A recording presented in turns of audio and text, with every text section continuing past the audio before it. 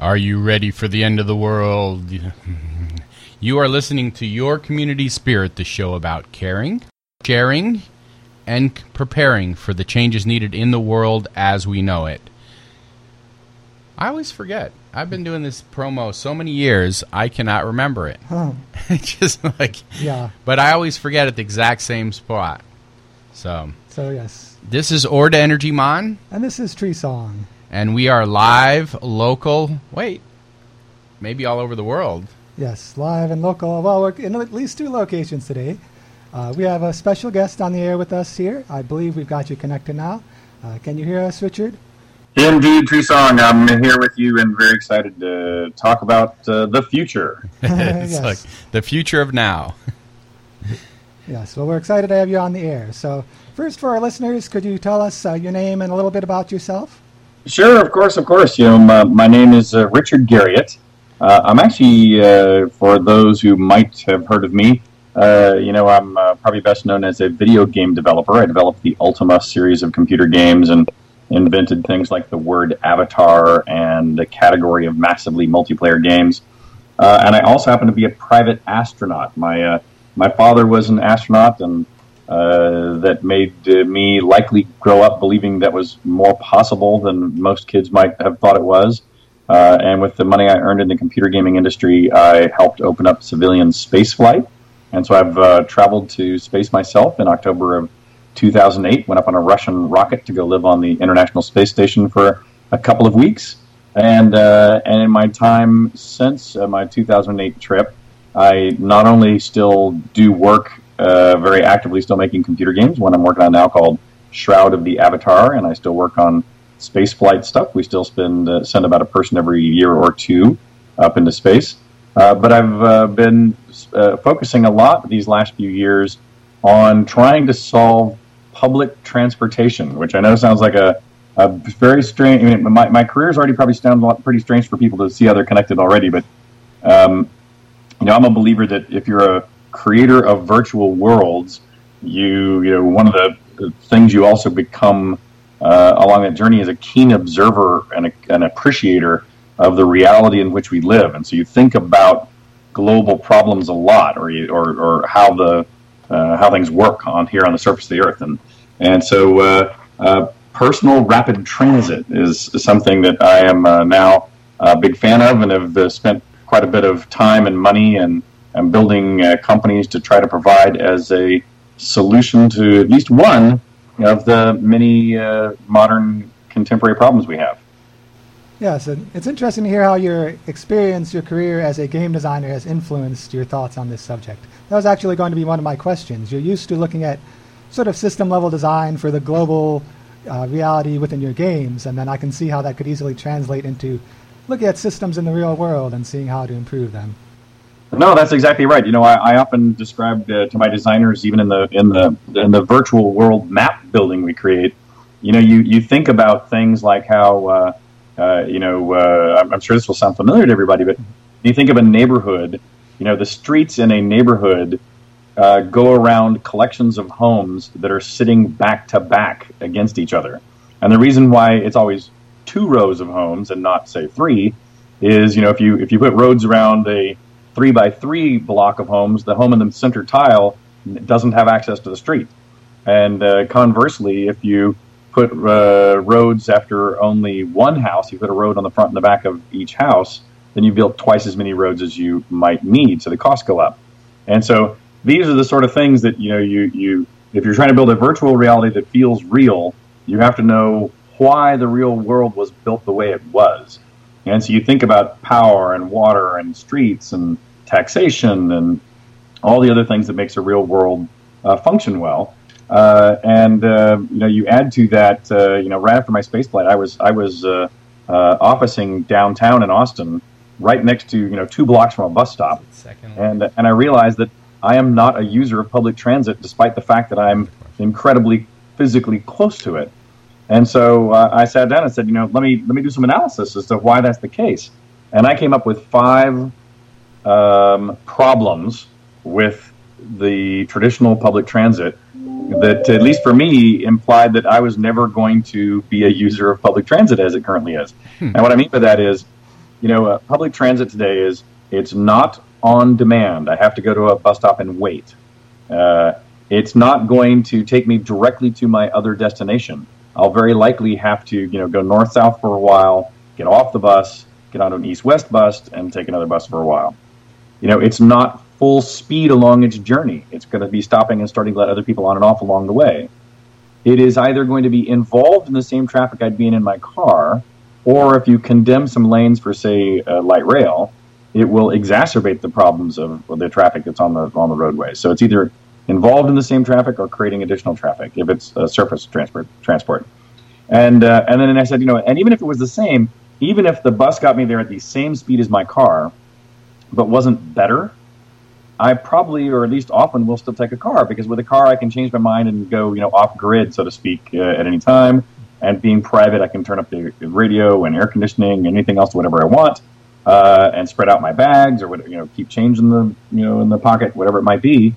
And so public transit really has to be a superior solution to my car, or I don't think you're going to get the kind of broad adoption we need to make it happen. And so that was sort of the realization that I had, kind of combining my thinking of games and space and being a public citizen that led me to personal rapid transit, which I can, of course, also describe. Yeah, and I can see how that would be a difference between modes of transit. That's people often ask, why don't people use public transit more? And I think you've named some of the reasons. So what can you tell us a little bit more about personal rapid transit and how it would address that? Yeah, exactly. So, as soon as I realized that problem, I said, look, I'm not going to use public transit. I mean, I just don't think it's in my future, at least as currently envisioned or existing here in our town.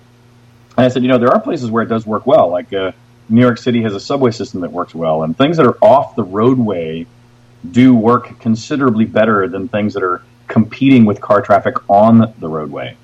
And so the first thought I had about how to solve this, since I thought subways in Austin might be very expensive and problematic, is I said, okay, well, what about something overhead? And my first thought was computer-controlled gondolas, where I thought of, a north-south and an east-west grid of cables that, a gondola might carry you from bus stop to bus stop.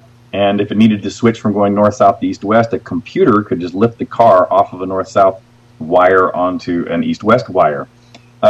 And while that actually solved a lot of those problems, it would be on demand, it'd be full speed, it would go directly from my source to my destination, it wouldn't be involved in traffic, and it would be private. So it solved my whole list of problems, except that it's gondolas, which are giant metal swinging objects underneath the cable. that you need people at every stop. Every one of those bus stops, has to have a person there to keep it from crushing children and and helping get on and off. And I thought the reliability from an engineering standpoint wasn't going to be that good. Yeah. And so I said, okay, that particular idea didn't work. But then I began to search the globe, because I could solve the problem, relatively quickly in my mind's eye with at least one solution.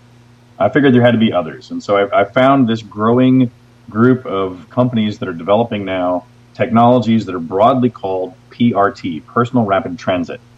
And effectively, what it is, in all cases, it's a raised guideway with a small pod car on it, or sometimes slung under it, sometimes driving on top of it.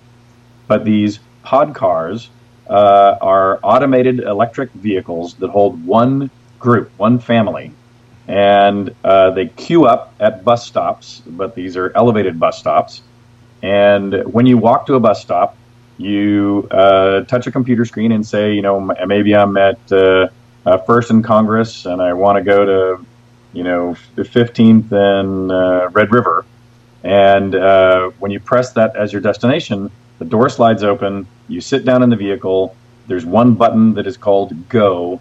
When you press the Go button, the vehicle waits for a gap on the full speed, one-way, full speed all the time, guideway, and then it accelerates onto it. And once it's on the guideway, it is running full speed and only full speed directly from where you got on to directly where you will get off, with no stops or pauses anywhere in between. And so what's interesting about this is, again, not only does it solve all these problems I mentioned, it's on demand, it goes full speed, it makes no stops, it is point to point and private. But probably the most important thing is compared to light rail, it is about a tenth the cost. And why that's important is that if you look at transit systems around the globe, all transit systems, buses and trains or subways, all of them are heavily subsidized by taxpayers. And by the way, that I'm not saying that's necessarily wrong or inappropriate, because if you've displaced your workforce you price them out of downtown, it might be reasonable to tax people downtown or businesses downtown to help bring the workforce in via subway or whatever else. However, the result is that transit systems usually have about a 50% taxpayer load. So whatever people pay as bus fare or train fare, taxpayers are paying that same amount again just to make it break even and not fold. But with PRT, it only costs literally a tenth the price. And when you cut the price of building it and operating it by tenfold, instead of operating a loss and requiring taxpayer support, it actually operates at a profit. And so therefore can help to, sponsor other good works around the city. And it also means you don't have to get taxpayer approval to go do it. You don't have to have big bond issues. You don't have to. You think about in Austin where we've worked so hard, or at least tried to get light rail initiatives off the ground, and taxpayers have consistently voted them down.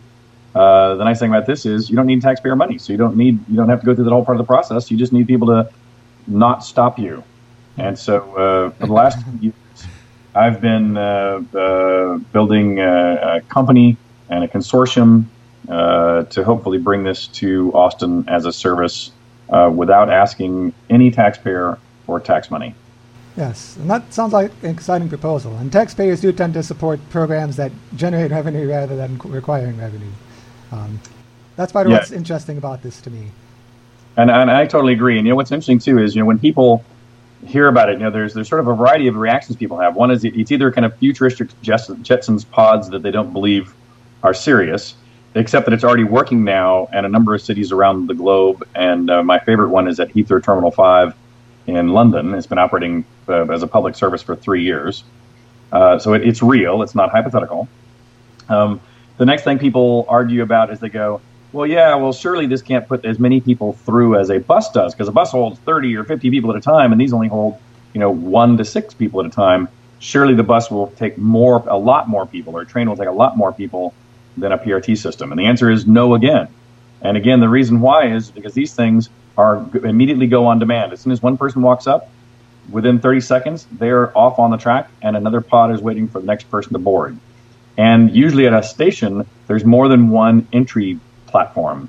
And so unlike a train or a bus where, either you have to have a long platform and people get in at, one end or the other of a long car, these you enter directly to the seat that you're sitting in, and then you get whisked away. And so it turns out these have significantly higher throughput than buses. And then the final thing people go is they go, okay, it really exists. We believe you. Okay, the math, or you can even demonstrate it. Heathrow, they can show you why the throughput is better than a bus or a train. And they go, okay, well, surely we don't believe the costs because the cost must be too high, and they're worried that if you start down this path and you're wrong on the cost, you might eventually have to come back at taxpayers for money or something. But again, you can look at that and go well, first of all, if we make an agreement that says we won't ask you for money, then if our company goes out of business, it's not your problem. And so, first of all, we can set it up to where for sure there's no financial impact to taxpayers. But aside from that, again, because these are now operational or becoming operational around the globe, you can actually measure historically exactly what they cost to build, exactly what they cost to operate, exactly what the throughput of people really is. And therefore, we feel very confident that all we really need is permission, and we will bring this not only to the city of Austin, but hopefully we'll start building these around the globe.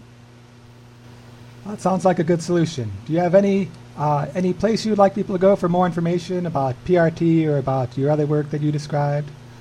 Yes, absolutely. In fact, we have a website, usaprt.com. That will tell you kind of initially about it. We're building the consortium now, here in Austin. So, anybody that's interested, I think there's a place you can sign up In fact, I'm going to just check that myself right now. Just make sure you can give us your name now. There's a contact us button on there, sure is. So, so if you want to get involved in this at all or have further questions, feel free to contact us on that website, on our website. And also, part of the process of bringing anything like this to bear is educating people and answering any of the concerns they might have.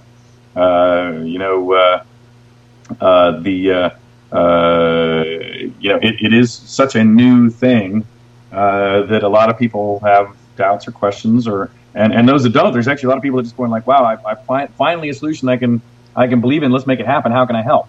And so, with that regard to which side of that you're on, I now come and do talks regularly at for corporate events or other kind of business and community gatherings in Austin. And if you're interested, I'd be happy to help any way I can.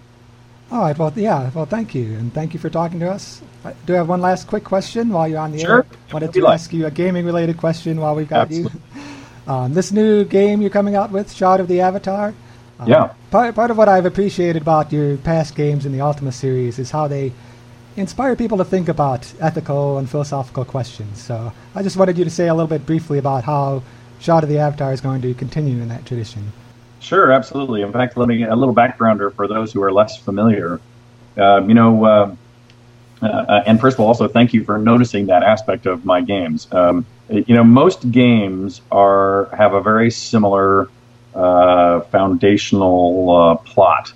Most games are about running around and fighting things and collecting treasure or other valuables like gear that you might be able to put to use.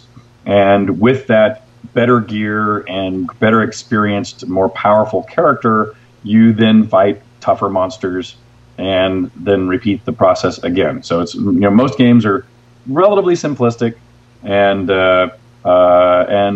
morally ambiguous at best. But most people, and by the way, they're often very great games. I'm not trying to knock them as games. I'm just saying as literature or as art, they haven't evolved much since the early days. And at least for me, I find what makes me personally happy about my work as a creator, and I also think that makes them better games, better art, is my games since Ultima 4, so this is going back to the mid-1980s, my games have really focused strongly on making sure that the story you participate in is one that is deeply personally meaningful to you as a player and speaks to contemporary social issues that everyone can relate to. And so each of my games sort of talks about the world as we find it today. And I take my inspiration for storylines literally out of the news headlines or out of popular culture and popular art that I see around me.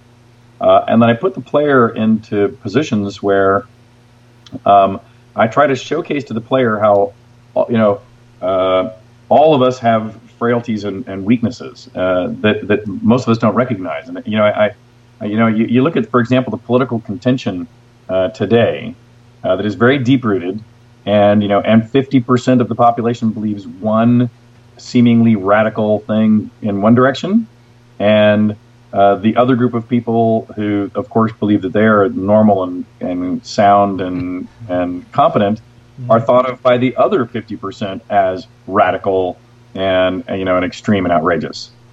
And so what I try to do is I put issues in the games, things to interact with, that I purposefully fool players to trying to take one side or the other that they might not realize they would normally take. Kind of just showing everybody how we all have bigotry and biases that come from our own journeys in life to where we are now, and so I try to trick people into behaving in ways that they wouldn't expect themselves to behave, and then I kind of hold a mirror up to it, and I just kind of show people, hey, notice what you've done, and notice how it makes other people feel, and notice why people either do or don't like what you've done, and alternative ways to view it. And so I find that as first of all, it's a very hard way to make a game, but I find it a challenge I enjoy and seems to be appreciated by the players. All right, well, thank you. That was a really good explanation. And thank you for all the work you're doing on your games and on the PRT project. And we will definitely we will definitely follow both stories as time goes on. So thank you for calling in. Absolutely. My pleasure. Thank you. Bye-bye. Bye. We were listening to a live interview with us, live calling in via the internet. Via the magic of the internet. Yeah, so... And we only went to twice of our projected interview length. So. Yeah, it's just like... We had a lot of good things to say, so... But we actually have a professor at the university here that this is what she does, is this. And so we'll have to hook them up. Yeah. So they talk to each other. And so I think we should go right into happenings. Do we want to talk about how the world's falling apart? Well, we could do like, I've actually thought we should bring back the whole headlines section of the show where we read a few headlines but don't really get into the story. We could do that today a little bit and then get into local happenings. So, recent deluge in France has been boosted by warming. Relentless rains falling across Europe over the last week caused waters to burst their banks in the heart of Paris and sent flash floods roaring through towns in southern Germany, crushing cars and houses in their path. This was not a movie. Dun, dun, dun. Norway targets climate neutrality by 2030. Norway's parliament is primed to approve a goal of slashing the country's net greenhouse gas emissions to 0 by 2030. Now, with Norway already sourcing 95% of its electricity from hydropower, the goal is likely to be achieved by buying vast quantities of overseas carbon credits.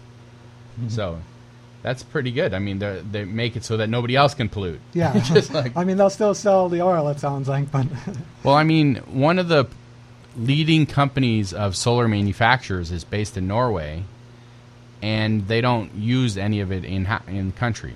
They just sell it. Yeah, REC, I've been installing them for years, and they don't need it. They get 95% of their power from hydro. Yeah. Well, with this 2030 goal, maybe they'll buy a little bit of it for that last 10% or 5%. Solar boat attempting to cross the Atlantic. Now, we've talked about the Solar Impulse, the really big, fancy solar plane that is flying around the world. But here, two friends have built a boat called the Solar Voyager. It's a little boat that is autonomous, that is sailing across the Atlantic Ocean. And what's big about this is the plane got millions of dollars in funding. The boat is kind of just like, let's do it. Yeah, let's do it. Two friends are like, okay, let's go for it. And it's probably similar. When we leave here outside, you can come see the solar electric trike I just got my mother. Oh, and there you go. I'm thinking of putting less batteries in it than was in it because it was scary powerful when I would get in it. And my mom's kind of half my size. So I'm like, I don't know if I want to have a powerful bicycle with my mom zipping around town. Yeah, well, maybe she likes the speed. So another headline, a summer of anti-pipeline action in Vermont begins with 3 blockades. So we've talked on previous episodes about fracking and the impact of fracking in pipelines. There are people in Vermont right now who are trying to protect their community by doing protests to stop this project from occurring. And more than protests, people are getting arrested for stopping it. They're not just sitting and holding signs, they're actually physically getting in the way. So we'll have more news on that as it develops. And here's a quote. We can't afford another 50 years of relying on the extreme energy on endless economic growth at the cost of human and planetary health. But the people in charge aren't going to budge unless we get in their way and take matters into our own hands through direct action. We are seeing people across the continent and across the globe coming to the same conclusion. And so that was a carpenter from Burlington who took the day off to obstruct the pipeline. Yeah. That reminds me of one thing, too. I forgot. Not construct, but obstruct. He's used to constructing things, but yes. And one thing that was interesting about the personal rapid transit proposal is that it's electric powered. So I don't know if this is in their thinking right now, but it would be easy to power it with solar and wind. You know, We've got all these buses on the roads right now and trains that run on fossil fuels. It'd be nice to run more of our transit on electricity. In case you didn't know it, today is Iced Tea Day, and tomorrow is National Corn on the Cob Day, otherwise known as the Southern Coalition. Sunday is Red Rose Day and Sewing Machine Day coming up on Monday. Tuesday it says it's Flag Day, but it's also Monkey Around Day. So I don't know how you balance the two. On Thursday is Fresh Veggies Day. They should have had that on Wednesday so it could be for the farmers market. Yeah, right. The schedule everything around Carbondale. Yeah, the National Fresh Veggies Day should be scheduled around Carbondale. Yeah, it's like this month is National Fresh Fruit and Vegetables Month. Oh, So, that's exciting. It's also Rose Month, so maybe that's why. And it's Gay Pride Month. It's National Adopt a Cat Month. And National Fresh Fruits and Vegetables Month. Friday, that's today. June 10th. Hey, that's today. What do you know? Movie and pizza party at the Guy House at 7 p.m. A night of movies, pizza, popcorn, and more. The movie and popcorn is free for everyone. The pizza is for members only. This month they are doing things a little different. Guests are encouraged to bring movies and vote on the available option when the event gets started. Yeah, usually they vote in advance, but now if you've got some movie you're super eager to show everyone, you can try to convince them. That'll be a fun debate. Yeah, we'll probably have about 20 minutes at the beginning where we decide what we're doing. Yeah. All right, also coming up, the Labyrinth Peace Park Restoration Group. That's coming up on Saturday at 1:30 p.m. at the Guy House. It's an opportunity to discuss projects related to the Labyrinth Peace Park. Continuing the conversation on Tuesday, June 14th at 7 p.m. at the Newman Center. Each week a group of community members meets on Tuesday night for continuing the conversation.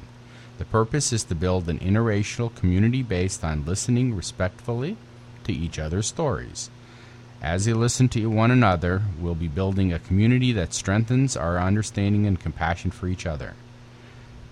Please join at the Newman Center at 715 South Washington Street from 7 to 9 p.m. on Tuesday. Also coming next week, the Downtown Community Farmers Market. Yeah, we don't have to talk about that. You already mentioned that. Don't have to mention it. Everybody knows there's a farmers market downtown. They close the street in front of the radio station. Downtown. Our radio station provides musicians that, play there. It's a street party. Street party. Yeah, nobody needs to know about it because everybody knows, right? Yeah. Everybody knows by now. If they don't, they're missing out. Yep. It goes from 3 to 6 on Wednesday, and it's right by the Why are radio you telling station people? here. They already know. Yeah. Should we only tell top secret to our friends? There you go. It's a secret. There's a party where they close the street and they have veggies and food and music. Don't tell anybody. Yeah. It's kind of like Fight Club. They say the first rule of Fight Club is do not talk about Fight Club. So, of course, everybody talks about it. And it gets really big really quickly. The first rule of Farmers Market. Just like New Humanist Forum. This will be next weekend, June 19th, on Sunday at 12:15 at the Carbondale Unitarian Fellowship. Barney Bush will present Finding One's Place in a Creative Relationship with All Living Things. That's pretty good because Native American, you finish a prayer and you say, to all my relations. Yeah. And so Barney will discuss the myth of common perceptions amongst various cultures of the earth and how this earth manifests its spiritual truth among all living entities. That is Sunday at 12:15 at the Carbondale Unitarian Fellowship. Now, I forgot to mention, well, I haven't forgot, next weekend is the Energy Fair. Oh, there we go. Otherwise known as the Midwest Renewable Energy and Sustainable Living Fair, the longest fair for do-it-yourselfers. Yeah. How long has it been? It's been decades. I don't even remember. I want to say 26 or 27 years. Well, let's see. I don't know. I know I've been going since 98, I think. Anyway, I will be going. If someone wants a ride, I do have space. I could fit, 2 or 3 people in the car. Usually I organize and make sure I have plenty of people to go, but this time I've been, a little too busy. The website is theenergyfair.com. Over 200 workshops and living, working, operational systems in renewable energy, permaculture, gardening, alternative building. My friend Ryland, he last year did a workshop where he built an electric motorcycle. the whole weekend. Right there. You know, and he just kept tinkering with it, and people came by and like talked to him, and he just, he built it. So that's an example. The Energy Fair, I think it's .com. Yeah. Otherwise, call me 618-893-1717 if you want to catch a ride. I drive up there on Thursday, and then it's starts Thursday night, and it's Friday, Saturday, Sunday of just workshops and booths, and there's some fun, a little bit of fun. Just a little bit. Yeah, and I'll still be here next week holding on the fort here at WDBX for your community spirit. And I will call in. It is in the boonies, but so far every year we've managed to have a live remote from the Energy Fair. Yes. Well, good deal. See you again on the radio next week. Remember to stay energized. Enjoy the sunshine. Do something. It's beautiful and nice out. Yeah, it's beautiful and nice out there. And again, if you want more info on all the stuff Richard Garriott was talking about, his site is richardgarriott.com. That's 2 R's, 2 T's, and Garriott. And the other site he mentioned is usaprt.com. And our direct email for the radio show is info@yourcommunityspirit.org. This hour of programming is brought to you by your membership contributions and by Biolutions, a sustainability consulting company offering commercial and residential programs to green your home or business. Biolutions now offers waste management assessments to reduce waste destined for landfills and to kickstart the process of becoming a certified green business or home. Biolutions also provides lawn and garden installation and maintenance, rainwater catchment solutions, and seasonal handyman services. Information online at www.biolutions.us or